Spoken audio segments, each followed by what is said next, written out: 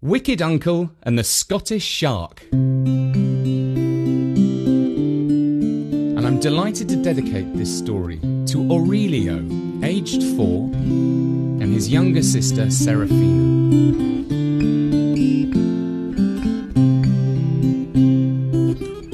When the kids were small, they loved going to the beach, building sandcastles, splashing in the waves, pestering Dad into digging a giant hole in the sand while the sun beat down.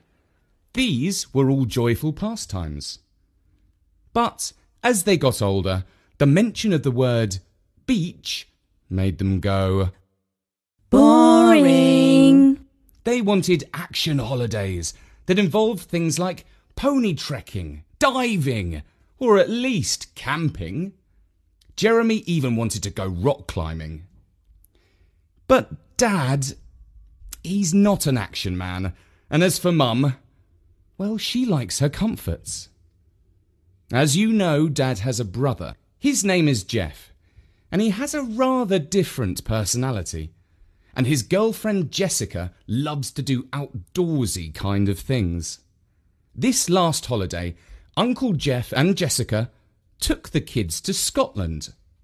It can be pretty chilly up in bonny Scotland, but Uncle Jeff assured everyone that spring was about to arrive. On they drove, up into the Highlands. The windscreen wipers were swishing at full tilt, struggling to sweep away the heavy rain. The kids peered between the drops on the windows and could see grey mountains, topped by dark, angry clouds. Jessica claimed that even the heather was shivering in the damp and cold, and the kids pointed out the most miserable-looking sheep you ever saw. This was shaping up to be a true Scottish holiday. Oh, it's a good thing we packed the board games, said Jessica. Because this is going to be an indoor holiday. But when they arrived at their rented cottage near Loch on the west coast of Scotland, the sun appeared as if by magic. A curtain of haze and drizzle parted to reveal a landscape of glistening mountains, sparkling water and pale skies. "See, I told you the weather would be lovely," said Jeff as they clambered out of the car. Jessica's little dog, Smoochies, scampered down to the water's edge, which was not far away, and yapped at some gulls. The kids were delighted to stretch their legs and to chase Smoochies to the edge of the loch, where they stopped to skim flint stones across the surface of the pristine water. A kestrel cruised overhead, spying the ground for his supper.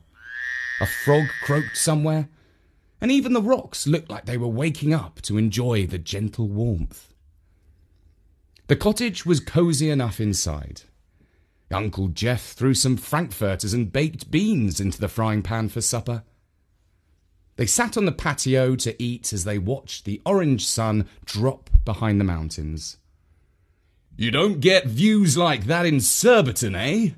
said Jeff. They all agreed, and then Jessica said, "Yes, but they don't have monsters in the River Thames." "What?" said Jemima. "There aren't monsters in the loch, are there?" "Well, you've heard of the Loch Ness Monster, presumably?" whispered Jessica, narrowing her eyes. "Don't worry, she's only kidding," said Jeff, who could see that Jemima was alarmed. "Besides, this is Loch Lort, not Loch Ness." But her brother Jeremy did not calm her fears. He said, "Monsters maybe not, but there might well be sharks." "Get away!" laughed Jeff. "I've seen a shark fin cutting through the sea in New Zealand, but this is Scotland." "But there are Scottish sharks," insisted Jeremy. "I saw them on YouTube." "Well, all right," backtracked Jeff. "There might be basking sharks, but they're harmless. You don't have to worry about them unless you happen to be a teeny-weeny plankton. In fact, basking sharks are gentle sea beasts, and I would love to swim along with one." But Jeremy and Jemima agreed that whatever their uncle did, they were not going to swim with any sort of shark. There were 4 kayaks in the garage, and Jeff's plan was to lead them on a canoeing expedition. But first, they had to learn how to paddle. The next morning, Jeff gave them a lesson. He instructed them to put on their life jackets, sunglasses and hats, take their paddles and stand in the garden. "You grip your paddle lightly, just so," he demonstrated. "And you make this sort of turning motion. Don't use your arms, because they will soon start to feel tired. But swivel with your whole body from the waist." When everyone had practiced paddling while standing up, the next thing was to learn how to climb in and out of the kayak. Jeff dragged one of the boats down to the shore and placed it in the water alongside the bank. He showed them how to steady the boat with the paddle, holding it behind your back, and then how to shift your bottom onto the boat and slip it into the hollow. It took the kids a few goes to learn this trick, but soon they were ready to launch out into the water. Oh, we're floating. This is amazing. I love it, called out Jessica. A minute later, splash! Her boat turned over and she was upside down in the water. Jeff had told the kids to lean forward to escape from the boat, and fortunately she remembered to do this. She swallowed some of the lake, but was otherwise fine. Then she had to try and get back into her kayak. "Imagine that you're a seal," said Uncle Jeff. "Pull your belly across the end of the kayak." She tried, but whoops! She slithered back into the water and pulled the boat back over with her. Jeremy was laughing so much that he capsized too. Over the next couple of days, they mastered the art of paddling straight as well as turning, and most important of all, underwater escaping when the boat capsized. After 3 days of morning and afternoon practices, they were ready to set off further down the loch. The night before the expedition, Jeff and Jessica lined up all the things they needed for the trip. A cooker, plates, tins of food, tarpaulin, torches, towels, dry clothes, sleeping bags, sunscreen, and a first aid kit. "Will all that fit into our boats?" asked Jemima. "Sure do," said Jeff. "Don't forget the chocolate," said Jeremy. "And the tent," added Jessica. "Can't take a tent," replied Jeff. "We'll be bivouacking." "What if it rains?" "We'll get wet." They all hoped that the weather forecast was right for once, because it was supposed to be warm and dry, unusually so by Scottish standards. Uncle Jeff woke everyone up at 6 a.m. After a breakfast of boiled eggs, bread and honey, they ferried their kit down to the edge of the loch. Somehow they managed to make it all disappear into the hatches of their kayaks, and they were ready to set off. Smoochies thought that they were going to leave him behind. He was barking his head off to remind them not to forget him. "Of course you're coming too, my darling," said Jessica as she fitted his baby life jacket around him. The water was a little choppy, but the kids had learned their paddling lessons well. They were bobbing up and down, as happy as seagulls, at one with nature, propelled by the oldest technology known to humankind, muscle power. By mid-morning, they were really, really hungry and ready to eat deep into the store of chocolate. But Uncle Jeff kept them on strict rations because he knew that the further you kayak, the more you need to refuel with chocolate. So they had to do with 3 squares each. On they paddled. By lunchtime, their arms were aching. Uncle Jeff pointed to an island. Everyone was pleased to head for more or less dry land. Tomato and cheese sandwiches and a few squares of chocolate taste like the finest feast ever when you eat them while breathing in the purest of pure Scottish air and sit amidst the ancient stillness of the Highlands and listen to the pristine waters of the loch gently lapping against the shore. "Those are the mountains that Bonnie Prince Charlie wandered over," said Uncle Jeff. "Why, was he lost?" asked Jeremy. "Well, maybe," said Jeff. He came here from France in 1745 and led a rebellion against the English. When the Scots were beaten at the Battle of Culloden, he escaped across the moors and the mountains, hiding out for many months. Eventually, a woman called Flora MacDonald took pity on him. She dressed him up as her maid, gave him the name of Betty, and they slipped across the water to the Isle of Skye. And eventually, he got away, back to France. That's such a romantic story, said Jemima. You know, there's a song about it, said Jessica. Speed, bonny boat, like a bird on the wing, on with the sailors cry. Carry the lad that's born to be king, over the sea to sky. Time to get paddling, said Jeff, and they picked up their paddles. They journeyed on until late afternoon. That evening they sat around a campfire and watched the sun set, before spending the night under the sky, jam-packed with stars. On the second day, Smoochie spotted a seal sunbathing on a rock. Perhaps he thought the seal was another dog, or maybe even an enormous cat, because he started to bark and became ever so excited that he fell into the water. Fortunately, he managed to keep doggy paddling until Jessica hauled him out. Soon, they saw an entire colony of seals on and around the rocks, and one of them popped its head out of the water just by Jemima's boat. He seemed to be smiling, and Jemima smiled and waved back at him. But the seal didn't seem to like this.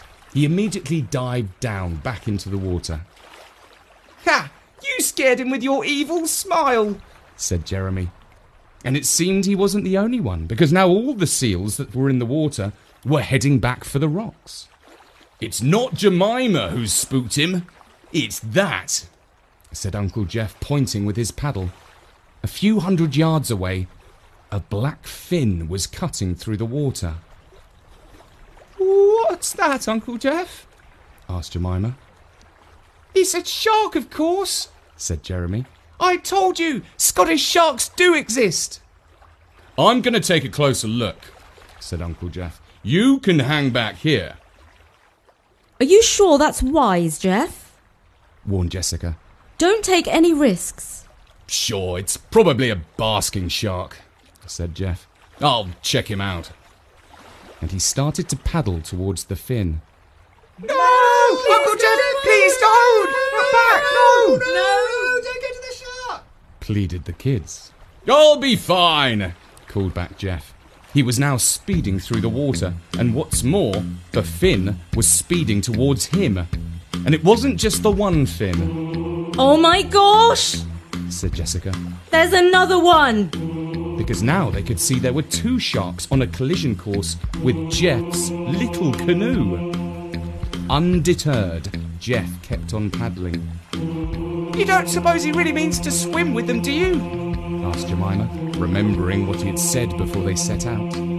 Perhaps he hadn't meant to swim with them, but soon he had little choice, because... Whoa! Both the sea creatures, whatever they were, decided to leap out of the water. They made a spectacular scene. These sleek, smooth creatures with arched backs and pointing fins doing acrobatics above the water. But one of them dived back in and went right under Jeff's boat, causing his canoe to capsize. Jeff was upside down in the water. There was nothing for it. He had to free himself or drown. He ripped the waterproof skirt off the opening of his boat, leaned forward and rolled out, just as he was supposed to. And then he was swimming with the sharks. The kids and Jessica were screaming their heads off. Smoochies was barking like he had seen the Loch Ness monster, and Uncle Jeff was trying to turn his boat back up the right way. While he was doing this, the sharks continued their circus tricks, and one of them leapt right over him. Despite this setback, and relieved that he wasn't eaten, not yet anyway, Uncle Jeff turned over his boat, clambered aboard, and unfixed his emergency paddle because the other one was floating in the water. He started to head towards the rocks where the colony of seals were sheltering. All the way, the sharks followed alongside, sometimes circling around him. Eventually, he scrambled onto the rocks. The kids, along with Jessica, arrived soon after. Uncle Jeff, you shouldn't have done that. You could have been killed, cried Jemima. For goodness sake, Jeff, screamed Jessica, hugging her bedraggled boyfriend. That was spectacularly silly. It's a miracle you're alive. No, said Jeff. They were just harmless old basking sharks. Do you really think so, Uncle Jeff? Asked Jeremy. Because aren't basking sharks meant to be shy? And why do you think the seals were afraid of them if they're so harmless? That's true, Jeremy, said Jessica. Harmless, Jeff? They certainly didn't seem harmless from where we were. They were circling around your boat like proper sharks, said Jemima. Jeff scratched his head. Well, I'm no expert on wildlife, he said. But you're right. They didn't behave quite like I expected them to. Oh, we're lucky you're still with us, said Jessica. Because, said Jeremy, you came that close to being eaten by a Scottish shark. And